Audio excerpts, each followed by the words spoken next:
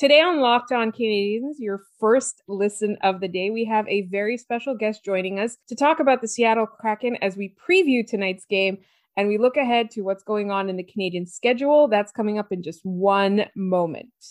You're Locked On Canadiens, your daily podcast on the Montreal Canadiens, part of the Locked On Podcast Network, your team every day.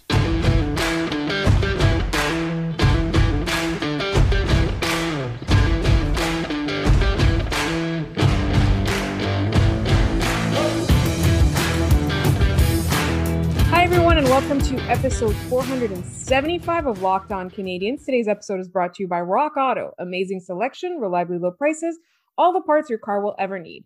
My name is Laura Saba, also known as The Active Stick, and I'm joined once again by my co-host Scott Matla, who was away last week and who I missed and is finally back. And we had a great episode yesterday recapping the win against Detroit. So check it out if you have not. In the meantime, Scott, how are you doing today? I had the Mondayest of Mondays. It was a rude awakening to get back to work, and I forgot how much I walk on a daily basis, so my feet hurt, and I fell asleep for an hour and a half after I got home, and almost forgot that, I have to record a podcast for our wonderful listeners and with our fantastic guests today, and then had to search around for, actual things to put on, because I'm a disheveled adult right now on this Monday evening.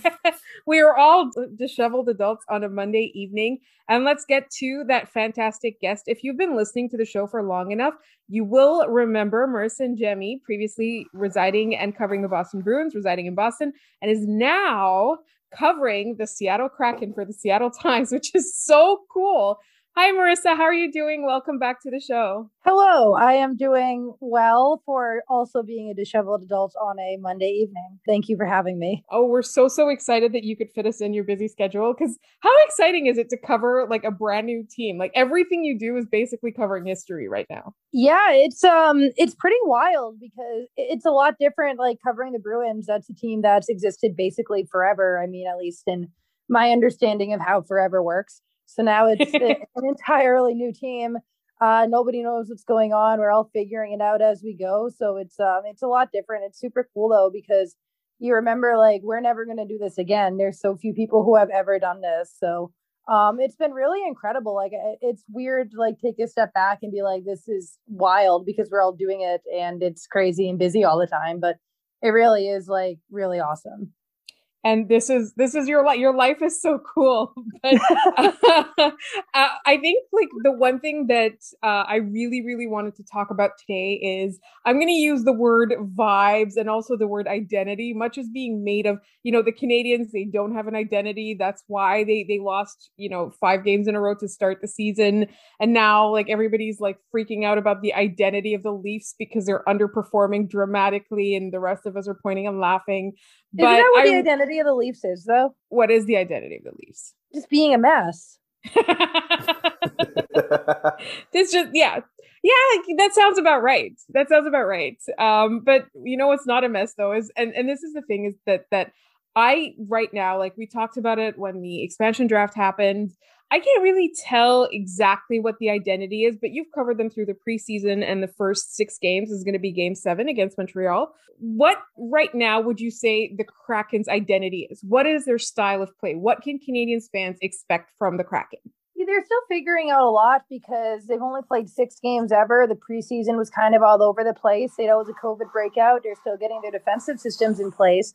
But I think that the consistent thread out of every game, except for the game in Philly where they lost 6-1, just changing time zones. And that was just kind of crazy at the end there. But for the most part, the consistent thread has been they're a tough team to play against. They don't really, even though they've blown 2 third period leads, they've really just played a really, if not a full 60 minutes, just a consistent type of game where they forecheck so aggressively, especially guys like Jordan Eberle, Jaden Schwartz. They create so many turnovers in their offensive end. They're also a team that adapts pretty well. At the end of the road trip, the 5-game road trip to start the year, they were really struggling on transition defense and they're playing the neutral zone. And just a couple practices later, they really seem to have nailed that down. So it's a tenacious team. They don't really give in easily, even when things tend to snowball a little bit. They do a really good job of just sticking with things. So I think that is a team throughout the year that they're not going to make it easy for anyone. and the Canadians will have their work cut out for them, which is something that we are going to talk about in the next segment. But first, real quick, a couple of questions right off the bat. Would you say their style is more defensive, or would it be more speed and skill? I think that the way they're constructed, the intent is to be a better defensive team. They've given up a lot of high danger chances early on. And I think some of that is just the defensive pairings kind of being all over the place, just getting that consistency there. I think that the way they played against Vancouver, especially in the first two periods, the home opener on Saturday night, looks a lot like what the Kraken defensive identity is supposed to be when they play with that type of a purpose. They only allowed, I think, 2 high danger chances for the Canucks all night, none in the first period, which is the first time they did that all season. When their defense is working well, they're a really good transition defense. They do a great job with their zone exits, and that really creates a lot of their offense. I think that their scoring ability is better than people probably give them credit for, just because one glance at the roster, you don't really see that high-end, typical top 6 elite forward, but Yanni Gourde has a ceiling to be that. I think Calle Jarnkrok, now that he's back from his COVID situation, is someone who's going to score a lot more than people expect. Eberle and Schwartz are really good players. So I think the offense is going to come, but I think a lot of that's going to come from their defense and the way they move through the neutral zone. So I think that, like I said, what we saw Saturday night defensively is a lot closer to this type of style of play that the Kraken are going to play consistently. That's what I love about having you on the show, is that you anticipated my next question and answered it before I even asked it, which I absolutely love. But I want to get a little bit into the nitty gritty of the game and what the Canadians are going to have to do to counter all of that. And that's coming up in just one moment. But first, we are back and better than ever. A new web interface for the start of the basketball season and more props, odds, and lines than ever before. BetOnline remains your number one spot for all the basketball and football action this season. Head to our new updated desktop or mobile website to sign up today and receive your 50% welcome bonus on your first deposit. Just use our promo code LOCKEDON to receive that bonus. From basketball, football, baseball postseason, NHL, boxing, and UFC, right to your favorite Vegas casino games, don't wait to take advantage of all the amazing offers available for the 2021 season. BetOnline is the fastest and easiest way to bet all your favorite sports. And don't forget that promo code is locked on. BetOnline, where the game starts. Tell me if this sounds familiar. You've got one device that lets you catch the game live, another that lets you stream your favorite shows. You're watching sports highlights on your phone, and you've got your neighbor's best friend's login for the good stuff. Well, I want to tell you about a simple way to get all that entertainment you love without the hassle, and a great way to finally get your TV together. It's called DirecTV Stream, and it brings your live TV and on-demand favorites together like never before, so you can watch your favorite sports, movies, and shows all in one place. That means no more juggling remotes and no need to buy another device ever again. And the best part? There's no annual contract. So get rid of the clutter and the confusion and get your TV together with DirecTV Stream. You can learn more at directtv.com. That's directtv.com. Compatible device required. Content varies by package. Thank you, as always, for making us your first listen of the day. And today, what we're doing is we are previewing the Canadiens game tonight against the Seattle Kraken. And we have our very special guest, Marissa Njemi, friend of the show, and also covering the Seattle Kraken for the Seattle Times. Every time I say that, I don't know if you can hear me smiling. I'm just so happy for you that you get to do this. Thank you. That's so nice. It's awesome. And it's so cool. And I think it's so well deserved. And I think one of the things that I think fans are going to get to know, and we're going to talk a little bit about this aspect of it later in the show today. But right now, everything is new. Everything is exciting. Everything is kind of being viewed through the lens of how are they making this expansion team thing work? But the Canadiens right now, they are 1-5. I was going to say 5-1, and I was like, that does not sound right. They're 1-5 right now. So whether or not, the atmosphere in the game is great or not, the Canadiens really need to pick up points anywhere that they possibly can. And tonight's game is going to be one of them. And as you were talking in the first segment, I was getting a little bit nervous because you were talking about, they're really tough to play against. And I'm like, well, the Canadiens, the last couple of games have been wilting at the sign of adversity. And then you're like, they create a lot of turnovers. I was like, what a coincidence. The Canadiens turn the puck over a lot.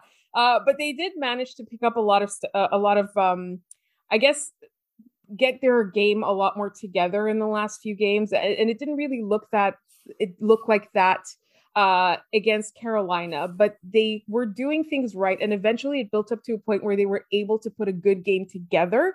And the thing with the Canadiens is I think they're going to be the opposite of the Kraken in that they've got like highly offensively skilled players. I'm not going to say they're elite superstars or anything like that, but if you look at their top nine, that's actually a pretty good team if you look at it offensively, but their defense is going to be lacking. So the Canadiens, we expected all along, and we're hoping that it's still the case, they're going to be run and gun. If they lose games, they're going to lose with like they're going to lose, but still have scored a high number of goals in those games. So that's something that I'm very, very curious to see how this plays out against Seattle, because I do think that Seattle, like over the course of the year, it's exactly like you said, they do seem like they're going to be a tough challenge. And for a team like the Canadiens that right now they really need every point and every bit of confidence that they can get, I'm trying to figure out what is the weakness on the Kraken that the Canadiens may or may not be able to exploit.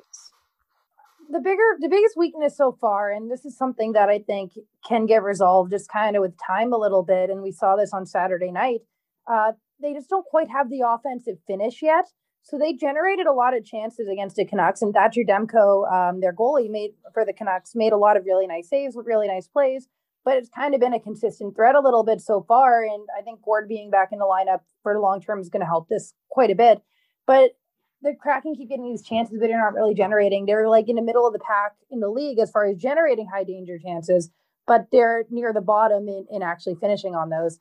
So at that started to bite them a bit against Vancouver because the Canucks were able to come back, and they really just exploited about two mistakes that the Kraken made that entire game. They took advantage of, and the Kraken didn't really do that. So something they need to do a lot better is just get that finish there. And that's a personnel thing too. And I think guys like Morgan Geekie and some of those younger players who have that upside, that's going to come around for them. But it leaves some standings points on the board for them early on in the season, which can be a little bit frustrating. But I think that's a way other teams can exploit them a little bit as they're coming together, is if they just kind of take advantage of a couple mistakes as a Kraken and still try to figure out their defensive systems, they can kind of rely on for now that the Kraken are not going to take advantage of every chance that they get.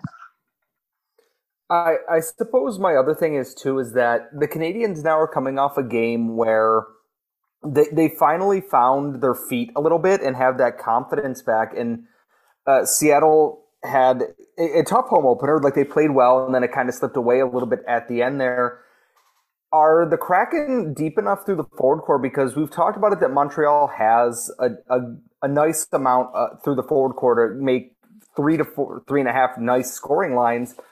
Is there one kind of matchup that you think the Kraken are going to kind of hone in on? Are they just going to focus on Nick Suzuki like other teams have, and hope that some of their other lines can handle like the Matthew Perreault, Cole Caulfield matchup or something similar? Yeah, I think that the Kraken are out in position right now where they're still just getting used to each other so much. I'm not sure they're even hyper-focusing on what other teams are doing so much. Like, their defensive pairings have kind of been a little bit all over the map. I think they're pretty consistent with Alexiak and Giordano together for now, and they're always going to get those top minutes, and they're going to be in those situations against elite forwards like Nick Suzuki.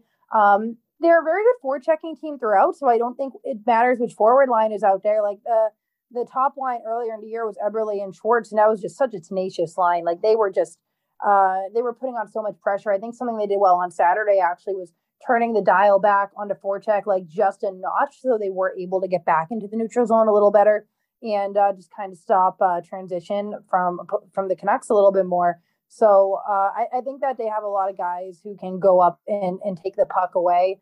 I think those forwards do a really good job as well in their defensive end. And one thing they did against the Canucks really well too is just holding them to the outside and not really allowing them into that slot area, which they struggled with earlier on. So matchup wise, I can't really predict like exactly how they're going to do it, but I think the Kraken are a team that no matter what forward line is out there, they're going to at least really challenge the top offensive players for the Canadiens. Sounds like it'll be a good test for the Habs then, who, I mean, they've been tested early on, but this is another one. One, it's the West Coast. They never, ever play well on the West Coast, unfortunately. It's a new building and everything. It'll be interesting to see how they respond after this win there. And it feels like Seattle has all the pieces there to make it tough on them. Even if Montreal comes out with a win, like, it's not going to be it won't be earned without, some blood, sweat, and tears a little bit, I guess. Yeah, I mean, from the Kraken perspective, it feels like that even if it might take them a little bit for everything to come together. Like after the game against Vancouver, that's a loss where they gave up a third period lead, and the attitude was still like they took steps. Like everyone kind of felt like they made significant progress even in that game. So I think they're just kind of, it sounds like such a cliche, lame hockey answer, and I hate saying it, but they're like taking it one game at a time kind of to just figure out like how do they want to approach these games. And their practice time has been so important. That's something that really hurt them during the road trip. They just didn't really get the opportunity to practice much, and their lineup was such in flux during that time. And when they had their 2 practices when they came back before the Canucks game, they really took advantage of that. So I think they're just a type of a team that's really just adapting themselves, and whatever the Canadians present them with, that's just I don't think they're overthinking like who they're playing as much as they're thinking how do they want to play their game, and maybe a few months from now that's advanced a little bit more. Everything the Canadians have done this far this season, other than that Detroit game, has given me more and more reasons to distrust them. And the West Coast road swing always goes badly for them. So I think for me, I really don't want to be staying up until butt o'clock in the morning for a disaster. Like if they make it competitive, like I'm enjoying the aspect of they're going to Seattle. Like I'm going to get to see a game because I was at the Canadians game on Saturday. So and then I went out, so I couldn't actually watch the first home opener. And I was so excited for that. But yeah, I'm excited to see the whole matchup, but I just really hope the Canadians don't keep us up late for nothing. And in the meantime, I wanted to talk a little bit about that home opener, about the vibe in Seattle. I keep using the word vibe, and I think that's a MRSA influence, and all of that. And that's coming, and Scott has an important debate point, and that's coming up in just one moment. But first, remember that rockauto.com is the only place you should be looking for anything to do with your car, whether it's parts or accessories. rockauto.com will have it all, no matter what your car is. Just enter your car's make, model, and year, and that includes if you're driving a classic or your daily driver, a car you bought 2 weeks ago. Just go to rockauto.com, enter the make, model, and year. There's a drop-down catalog that's so easy to use. You could literally pull your phone out of your pocket right now and go shopping for car parts. So convenient, and they have the selection. Not only that, the most important thing to most people right now is saving your dollars, and the prices at rockauto.com are always reliably low. You won't be paying twice as much just because you're not a professional mechanic. The prices are always reliably low, and best of all, they're going to get delivered directly to your door. So go to rockauto.com and don't forget to tell them Locked On sent you. Amazing selection, reliably low prices, all the parts your car will ever need. rockauto.com. We're back with our special guest, MRSA and Jemmy of the Seattle Times. And I want to ask, because this is going to be the first and last time we're going to be able to do this on this podcast, and ask about what the vibe is like with this brand new expansion team in the city, what the fans are like, what the atmosphere is like, what the home opener is like. And then Scott had something that he wanted to bring up that I'm excited to discuss. Or is that all like one big question for me? Well, let's break it down. What are the fans like? Let's start with that. Like, what's Seattle been like? How have fans embraced the team? And I mean, people were kind of making fun of fans and stuff like that, but they seem really, really excited. They seem really, really invested. They seem really, really knowledgeable. And also when they don't know something, they seem to know what they don't know, which is really, really cool. And I don't know, I'm just excited. And so I'm hoping that that's also what's actually going on. Like that's the reality in the city. Yeah, the fans are super cool. They're like, they've really embraced it. Like there's a lot of people who aren't even really big sports fans, and they've just seen the excitement about the Kraken, and they've decided like, oh, hockey's going to be the sport that I get into. People really love it. People are definitely learning. That's part of like what we're doing at the newspaper, is just like trying to make that education process easier. And like, yeah, I've seen people like kind of like trying to dunk on the fans, which is so lame. Like just like the gatekeeping stuff of like no one's allowed to enjoy anything ever unless it's specifically the way you enjoy it. I hate that stuff. But like it's been really cool that people out here have really they really want to be a part of it. They really want to know how to be a hockey fan.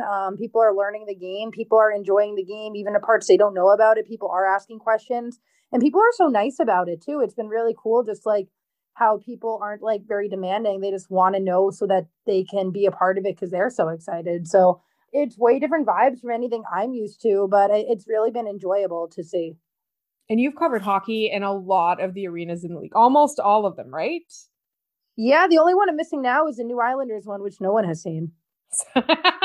Wow, that's incredible. Right. So like you've got a pretty good frame of reference. And that gatekeeping thing is another thing that I'm going to get on my soapbox for a second, because I am a fan of an original six team. I'm a fan of a team that people have considered, there have been courses taught at universities in Montreal about how the Canadians are a religion. And so like it's one of those places, it's one of those cities where hockey is something that's always happening. Even if you're not a fan of the team, you know what's going on and that kind of stuff. And I'm proud of that aspect of it. But it's also like I think that the problem with that is having that mentality that nobody else can enjoy it too. That, a casual fan is not a fan, or a new fan is not a fan, or you have to enjoy it the way that I enjoy it and things like that. So that's something that I really, really hate. I hate attendance shaming. I hate things like that as well.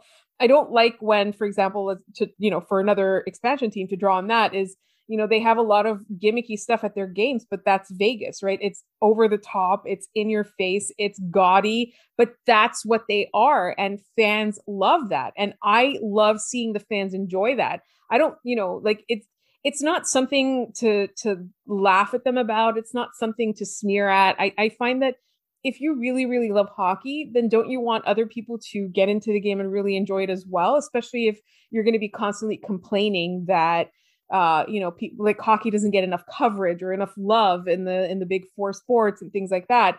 It really bothers me. Anyway, that's my soapbox, but I wanted to ask how the home opener went. And what can you explain the banner thing? Because they retired a banner and I was like, I don't understand what this means. But also I was scrolling on my phone at the game. So yeah, they retired the number 32 for being the 32nd franchise, and because they had I think it was 32,000 season ticket requests on the first hour, first day or something, which a lot of people on Twitter also were super weird about. And it's like, all right, like you don't have to love it. You can think it's kind of corny, but like how much of professional sports are corny? Like we're just like watching a bunch of men skate around and like getting really emotional about it. So we can all get over ourselves a little bit. And that people's reaction to that was super weird. Like I tweeted after, like, it's not like you were going to wear number 32 for the Seattle Kraken, so get over it. But the home opener was really cool. It was really nice to see. Like, I've only been out here about 3 months now, and it feels like it's been forever waiting for this to happen. I can't even imagine the people who have been waiting for this for over a decade. And since it got announced, and just people who have been just waiting for so long for the NHL to be here, just like what a cathartic moment that must have been. It was loud. Like if you heard on their broadcast, like the Ferry goal horn they have is super loud, and the cheers for the first goal literally drowned it out. Like no one could hear it because people were so excited to see that happen. And just seeing that level of passion for people who it could be their first exposure to hockey, or for some of them it's their first ever team they've ever rooted for, or for some people they've been waiting forever to have a team of their own. And just to see like that come together for them was just like, it was really cool. Because again, that's something we're never really going to see again. So it's one of those things that like you have to make an effort to step back and enjoy, of like, wow, this is like amazing to just even be a small part of that. I was going to say, because we're on the subject of banners and fans and everything, and watching Hockey Night in Canada, listening to the intermission, Jeff Marek brought up that Seattle is apparently at least thinking about, I don't know if they're actually going ahead with it, raising a 1917 Seattle Metros banner to the rafters against the Canadiens on Tuesday night.